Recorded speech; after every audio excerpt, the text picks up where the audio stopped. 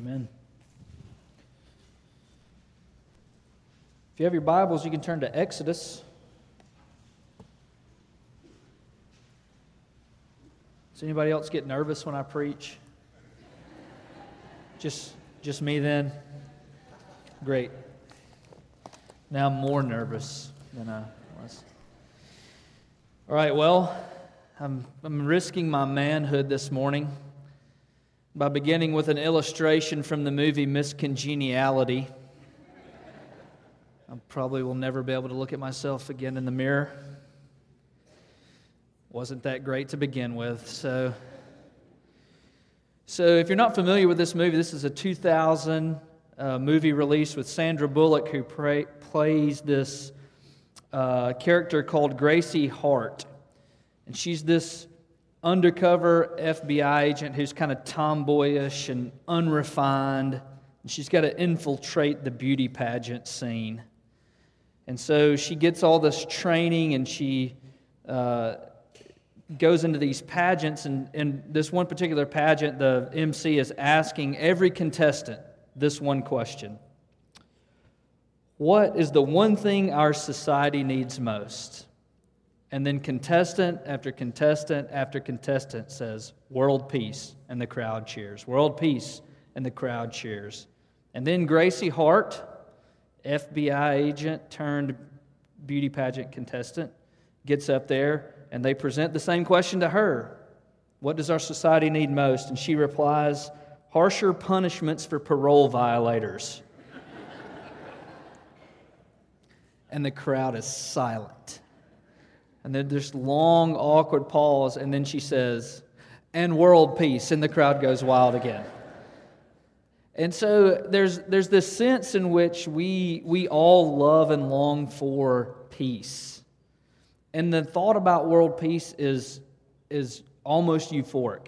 In other words, we desperately want to see no war, no conflict, no friction between people. But this Miss Congeniality, world peace that we seem to be chasing after is temporal. And the truth is, there is no real peace, no lasting eternal peace without the presence of God. And so if we are seeking to make peace in a particular area of our lives or a country or in our own hearts, we can't do that apart from Christ. And when we begin to look at peace in the Scriptures, it's much deeper than this beauty pageant world peace. It's eternal. It reaches farther. And so I want to begin by just talking a little bit about what is biblical peace. What is the peace that the Bible talks about? Well, first, peace, as the Bible, as Scriptures teach, is an issue of the heart. John 14:27, Jesus says this, peace I leave with you, my peace I give you. Let not your hearts be troubled, neither let them be afraid. And we see Jesus connecting His peace that He gives to affecting the heart of His people. And so it's not just everything's okay. It's really a condition of our heart. Second, peace can't be the absence of conflict. And when we hear the beauty contestant say world peace, that's where our minds go, right? It's an absence of conflict. Everything's okay. No one's fighting. But a chapter after Jesus said those words I just read, after Jesus promises to give His peace to His people, in John 15, He says this, if they persecuted me, they will also persecute you. Okay, Jesus, so which one is it? You're going to give me your peace, or am I going to be persecuted? Because those two things don't sound like they're going to go together very well, like oil and water. But again, if we go back to understand peace as a condition of our heart, then even in the midst of conflict, even in the midst of friction, we can have peace, the peace of Christ, peace with God. And so this peace that Jesus gives, and it's hard to wrap our minds around. It's hard to give a definition to this. And so this is a working definition you can add to, take from, correct me after the sermon's over. But it's the peace that the Bible speaks of is this confidence and security of knowing that God will work out everything for our good. This peace is a byproduct of our relationship with the Father. And the deeper the intimacy, your intimacy is with the Father, the deeper your understanding of peace with the Father is. So apart from a relationship with the Father and the indwelling of the Holy Spirit, there's no real peace. Even in the absence of conflict, if Christ is not there, there's no real lasting peace. And I think that's what the angels in Luke 2 were trying to communicate. Remember when they come to the shepherds and they say, "Glory to God in the highest, and on earth peace among those whom God is pleased." They're announcing the birth of Christ, and what they're trying to say is real peace is finally here. It's finally attainable. This Messiah that we've been waiting on, who's going to not only bring peace to the world, but peace to our hearts, peace to our souls, more importantly, peace with our Creator. It's here. But it only comes to those who have saving faith in the Lord. That's exactly what the angels were saying when they said, "This peace is for those whom God is pleased." So peace is for God's people. It's an attitude of the heart. It affects the mind and the soul. So when we talk about peace being in our hearts, that's not the only thing that it affects. It also transforms our mind and brings peace and rest to our souls. It's knowing, it's having a confidence of that God is good, that He's for us, and that He's working all things for our good. It's that whole idea of Romans 8:28. It's knowing that in every circumstance, whether it's good or bad, God is working all things for our good. The Bible speaks a lot about different kinds of peace. It talks about peace with God in Romans 5. Paul writes about Christ, the Prince of Peace, reconciling us to the Father. The Bible talks about peace with other people, and Christ calls us to that life on the Sermon on the Mount. He said, "Blessed are the peacemakers, for they shall be called the sons of God." The Bible even talks about peace within ourselves. Isaiah writes in Isaiah 26:3 that the Lord keeps the man whose mind is stayed on the Lord, who trusts in Him, He keeps him in perfect peace. And so there's this direct correlation with peace of heart, the peace of Christ, and our minds being set on our relationship with our Father. The Scriptures also talk a lot about how that peace is delivered to God's people, that sometimes God delivers it through His power, sometimes He delivers it through His promises, sometimes He delivers that peace through our partner, the Holy Spirit, and then sometimes He delivers it through His providence. And so all these different kinds of peace that the Lord provides and all these different kind of ways that the Lord delivers that peace to His people, it's overwhelming. And to preach on that would be a sermon that you wouldn't want to sit through. It'd be so long. So here's where I want us to focus today. I want us to focus on how God's providence can bring us internal peace of heart. Okay? So here's our main point. Knowing the truth of God's providence can help encourage us to greater faith and less anxiety, thus producing in us peace of heart that will affect our minds and souls. All right? Again, main point. Knowing the truth of God's providence can help encourage us to greater faith and less anxiety, thus producing in us peace of heart that will affect our minds and our souls. That's what we're after today. That's what I want you to see. That's what I want you to take away from our time together this morning. So let me pray for our time. Father, thank you for this opportunity to just look at your word.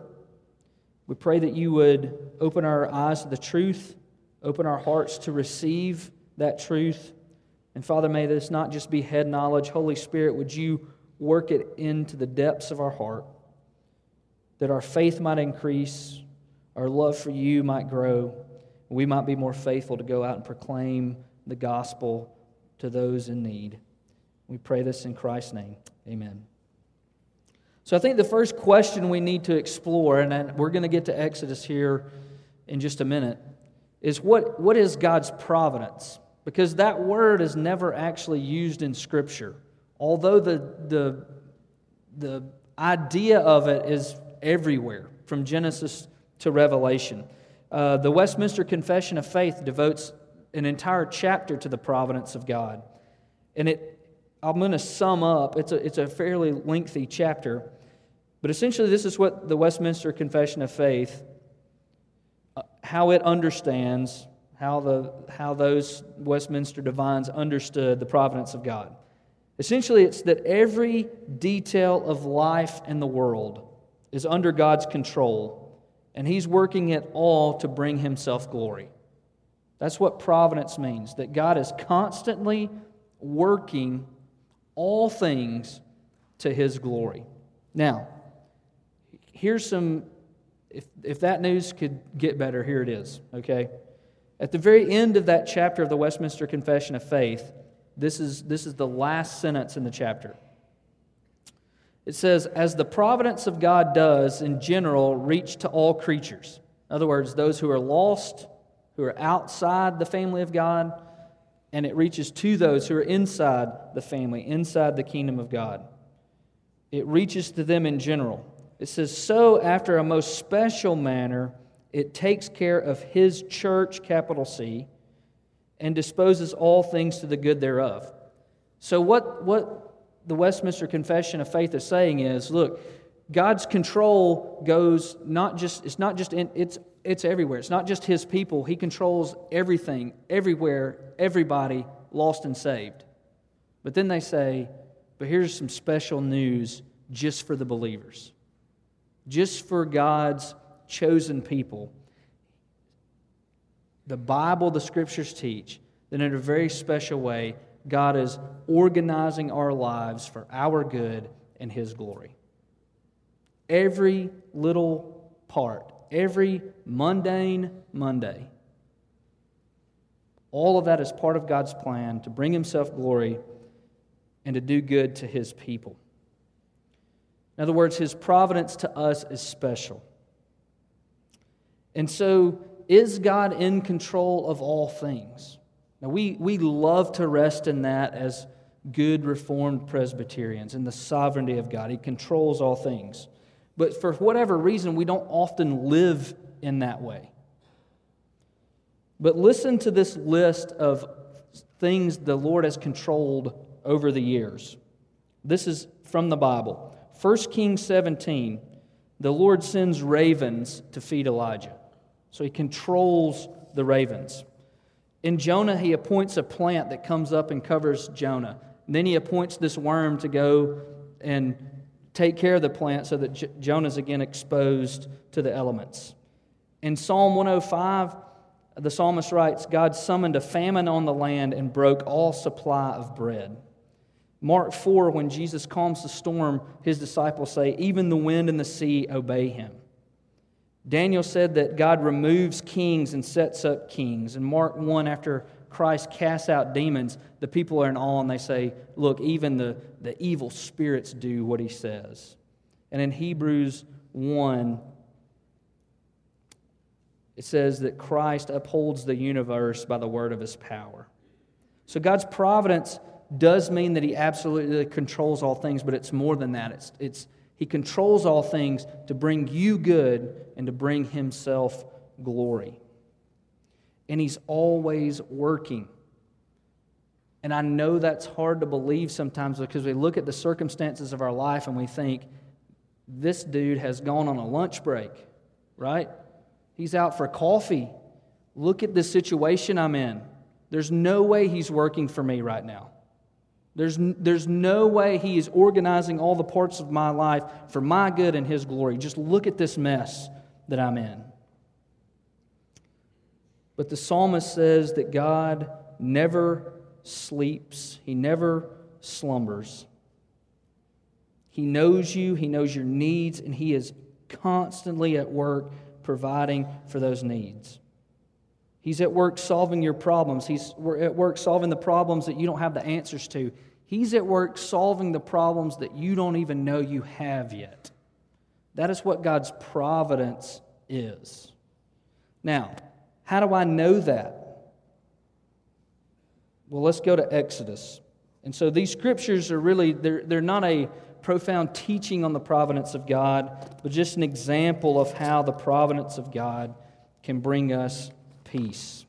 All right, look at Exodus chapter 1. I want to read the first few, verses 8 through 14. Exodus 1, 8 through 14. Now there arose a new king over Egypt who did not know Joseph. And he said to his people, Behold, the people of Israel too many and too mighty for us. Come, let us deal shrewdly with them, lest they multiply. And if war breaks out, then they'll join our enemies and fight against us and escape from the land. Therefore they set taskmasters over them to afflict them with heavy burdens. They built for Pharaoh store cities, Pithom and Ramses. But the more they were oppressed, the more they multiplied and the more they spread abroad. And the Egyptians were in dread of the people of Israel. So they ruthlessly made the people of Israel work as slaves and made their lives bitter with hard service in mortar and brick and in all kinds of work in the field. In all their work, they ruthlessly made them work as slaves. Now flip over to chapter 2, verse 23 through 25. During those many days, the king of Egypt died, and the people of Israel groaned because of their slavery and cried out for help. Their cry for rescue from slavery came up to God, and God heard their groaning. And God remembered his covenant with Abraham, with Isaac, and with Jacob. God saw the people of Israel, and God knew. Some of my favorite verses in Scripture. Just that one little phrase right there at the end, and God knew. Here Israel is in one of their darkest moments. They're being absolutely oppressed in slavery in Egypt. And it wasn't like God woke up that morning that these people cried out and said, oh, man, what's going on here? You know, it seems like my people may be in some kind of distress, okay? He knew this day was coming. He knew this day was going to be here before the Israelites knew that day was going to get here. And for 400 plus years, God had been planning the remedy for this particular problem. 400 plus years. And you say, Adam, are you serious? Yes, I'm serious. Okay? I know that comes as a shock, but this time I really am serious. All right? So here's what he says. He says he remembers the covenant with Abraham and Isaac and Jacob. And God saw the people of Israel, and he knew. So way back in Genesis 12, you don't have to turn there. God took Abraham from his pagan country, his pagan family, and made him his own. And he says, I'm going to make you a great nation. I'm going to bless you, make your name great, so that you'll be a blessing. I'll bless those who bless you. And him who dishonors you, I will curse. And in you, all the families of the earth shall be blessed. Then we come to Genesis 15. Where God, in a sense, ratifies that covenant with Abraham. And God is so serious about his commitment to Abraham, he takes on the punishment for breaking the covenant when he walks through those cut animals as a smoking pot and a flaming torch. God essentially is saying, look, if you don't uphold your end of the bargain, I'm going to take the punishment for that. Now, Abraham doesn't see those promises fulfilled in his day. But God promises Abraham a son, Isaac, in Genesis 17. Isaac is born in Genesis 21. And then Genesis 22. Abraham is asked to take Isaac and sacrifice him to the Lord. Now, I have no idea all that was going through Abraham's mind at that point. But you parents in here, and you grandparents in here, can have a sense of dread in your stomach, right, when you read that story and you think about being called to sacrifice your child on the altar for the Lord. And I'm sure there were moments as he's climbing that mountain that he experienced a lack of peace. that he experienced some personal darkness in a sense. Now, he's walking by faith. He's going through with that, okay? And that's not to be taken lightly. He is believing the Lord. But I can't imagine each and every step was just a piece of cake, that this obedience was easy. And so maybe he's struggling. Lord, this situation looks impossible. How in the world, 5 chapters ago, 7 chapters ago, you promised to give us a people, a land, to make us a great nation, and here we are, going to sacrifice the heir to those promises. I don't understand this. You ever been in one of those situations? Lord, I don't understand what's going on. I don't get it. And you keep plodding forward as Abraham did. And you know the story. At the exact right place, at the exact right time, God provides a ram. And Isaac is spared, the ram is sacrificed, and we all breathe a sigh of relief to some degree. And we see God at work, even in those moments where we didn't have the answers. So later, Jacob is born to Isaac, this younger son who is God's chosen seed of Isaac.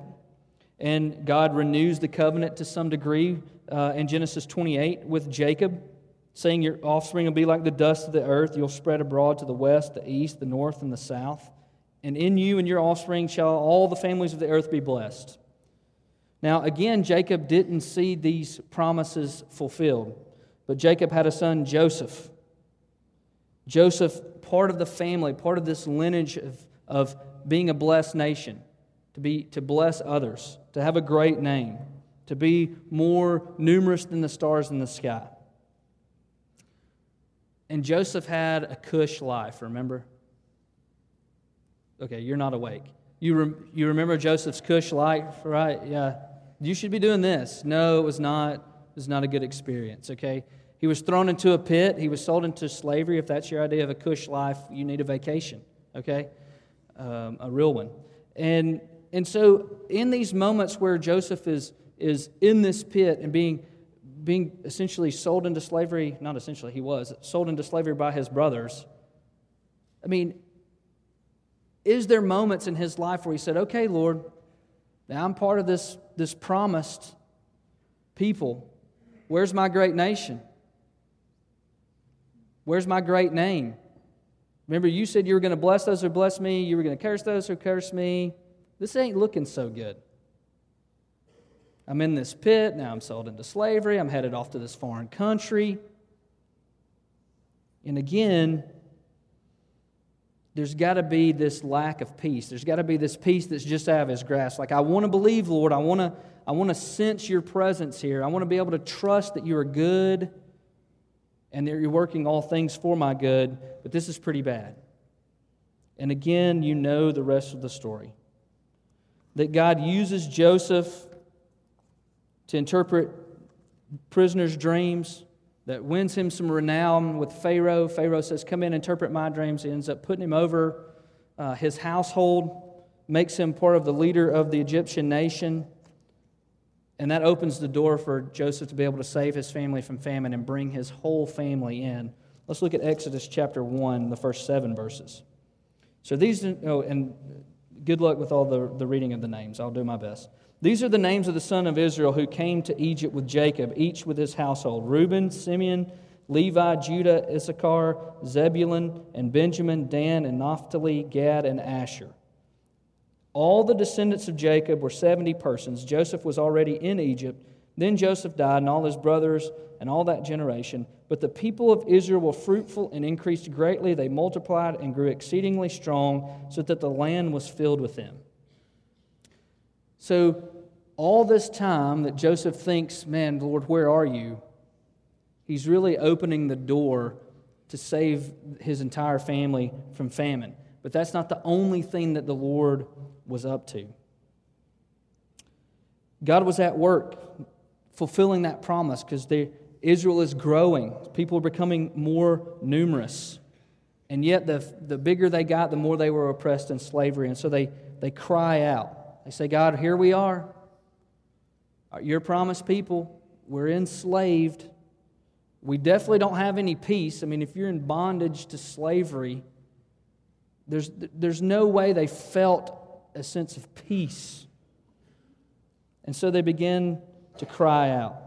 Now, in the midst of these people who are crying out is this woman who's worried about her son being killed because the Pharaoh has just passed this new law. And she decides she's going to make a little basket, put him in that, and shove him out into the river. Now, again, moms, man, your heart's got to break in that situation. Like, Lord, I know you're good. I know you've taken care of us to this point. But this is hard. This is a dark day. I don't have the answers. I have no idea what's about to happen as I shove this little baby out until the bulrushes. But again, you know the rest of the story. Pharaoh's daughter finds the basket,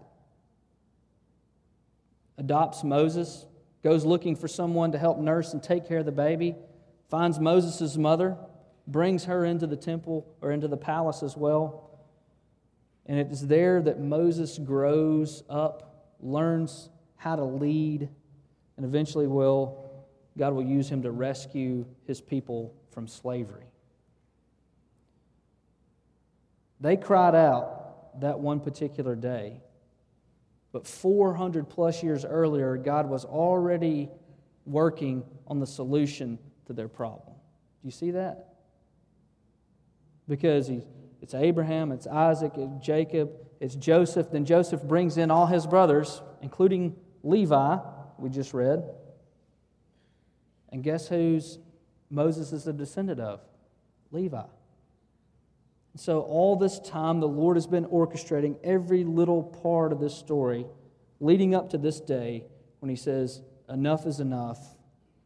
Let my people go. And out they go. It's incredible to think about. 400 years in the making, the solution to this problem. Now, you and I are here, and we've already agreed we've got issues. There's darkness in our life that we don't know how to shine a light into.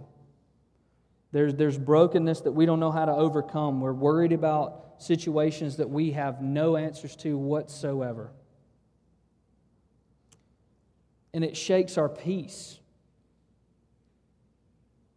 And we think, man, God, what are you doing? Where are you? But it's in those moments that we gotta double down as believers. We got to take heart that God is at work for us. We got to pick up our Bibles and read these kind of stories where God is faithful to His people. He's good. He was already at work solving this problem that the Israelites had 400 years before they even knew they had a problem. That's what the providence of God is. He holds all things together for your good. These are not just Bible stories. These are God's faithfulness to His people, and that is you. He is just as faithful to you as He is to the Israelites.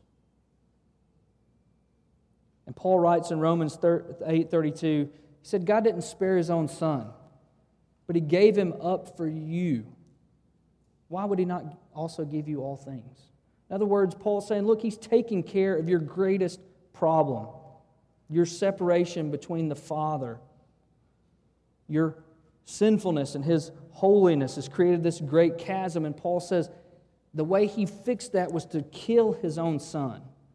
Now, if He didn't withhold that from you, why would He not also give you all things? Why would He not also come into the midst of your darkness and your brokenness and your confusion and you're not having any of the answers and work all that out for your good and His glory? Before the foundation of the world, God planned on saving His people from themselves by giving His only Son to die for their sins. He told the apostles that, and they walked with Him for 3 years, and He tried to communicate that truth to them. But then they came to the cross, and they watched Jesus get crucified. And again, it's a dark day. It is literally a dark day. But emotionally and spiritually, they've got to be thinking, this is not how we thought this would turn out. I didn't think I would ever go through anything like this. And maybe you're thinking the exact same thing right now. Luke writes that at about the 6th hour, there was darkness over the whole land until the 9th hour when the sun's light failed. So it is literally a dark day. It's the darkest day in history. Do you have any idea what the very next line is after he talks about the darkness? This is good. The very next sentence Luke writes is this: and the curtain of the temple was torn in two. Man, if that doesn't do something for your soul, you need to leave here this afternoon and get on your knees. Because what Luke is saying, in the darkest moment of the history of the world, God made a way for you to come to Him. In that dark moment, the veil is torn in two, and God is saying, come. You're heavy laden. You're weary. You got questions that you don't have the answers to. You're going through something that you don't know how to navigate. Come. Know my peace. Cast your cares and anxieties at my feet. Take on my easy yoke. In the midst of that darkness, in God's amazing providence, He made a way for you and I to have peace. Real, lasting, eternal, non-miscongeniality peace. Dark days are hard, guys. We've been there. We've done that. I shared one or two of those with you via email this week of my own life, where you just feel like, Lord, I don't know what in the world's going on. And I'm tired, and I'm worn out, and what are you up to? I love the story of Zacchaeus. I'm not going to go back and read it. I'm going to give you the reference, Luke 19, 1 through 6. Jesus goes into Jericho. Zacchaeus, this short little tax collector, hated thief. I got to see who this Jesus guy is. And he climbs up that tree, and he sees Jesus, and Jesus says, Zacchaeus, come down. I'm going to your house. And Luke writes that Zacchaeus received him joyfully. And so a lot of times I think, like the tree doesn't get enough publicity in the story. I mean, how did it get there? Somebody plant that tree, the bird dropped some seed there, we don't know, but I know that it was there for a purpose. I don't know if it was there on purpose, or it was there for a purpose. And that purpose was so that Zacchaeus could see Jesus. What are you going through right now? Because it's a tree. It's a weird sentence. It's an opportunity for you to see Jesus more clearly. And I don't know how this situation that you might be in got there, but it's there on purpose. Because that's how God's providence works. And this tree, whatever it is you're going through, is your opportunity to see Jesus and joyfully receive Him. And maybe you're here and you've never done that before. You've never seen Jesus as Savior and Lord and put your faith and your trust in Him. And so you need to see Him in a real way for the very first time so that you can experience that eternal, lasting peace. Or maybe you're just here, and when I mention darkness and brokenness and hurt, you're like, I'm swimming in that right now. Well, this is an opportunity for you to see Jesus. And it's not easy. And it's not fun. But it's for your good, so that you and I can be more conformed to the image of Christ. We can better exalt Jesus with our lives, better point people to the cross. That same God that rescued Israel from Egyptian slavery through His providence is the same God that through His providence rescued Zacchaeus from his slavery to sin. That same God is at work for you. He's the same yesterday, today, and forever. The same God that was at work for the Israelites in Exodus is the same God who is at work for you right now in Dothan, Alabama in 2019. He's working all things, even the hard things, the scary things, so that you can see Jesus more clearly. And in seeing Christ and knowing Him, putting your faith in Him, you can know the eternal peace of God. And that's my prayer for us. My prayer is that when we see Jesus, we'll do like Zacchaeus. We'll welcome Him, receive Him joyfully. And in doing so, the peace of God will guard our heart, and it'll squash our anxieties. Church, we need to trust Him. We need to trust Him not just in the good times and the easy times, but when our backs are against the wall, when everything seems like it's fallen in on us, because He has been at work to bring you His peace before the world ever began, because He loves you and He is good. Let's pray. Father, thank You for Your goodness toward us. We thank You for Your providence. Thank You for the Scriptures, where we can read these stories of You working for Your people, for You, Lord, ordaining every moment of their lives for their good and Your glory. Father, we just pray that whatever it is we're going through, Lord, may it be an opportunity for us to see You more clearly, to worship You more, to grow in our faithfulness. Lord, You know the hearts here. Would You, Holy Spirit, be at work mightily in these situations that have come to these folks' minds? And would You bring us real peace, because we know You're at work. We know You control all things. We know that You're good and You're working all things for our good and Your glory. Would You help us to remember that truth, to know that truth, for that truth to bring peace to our hearts? We pray this in Christ's name. Amen.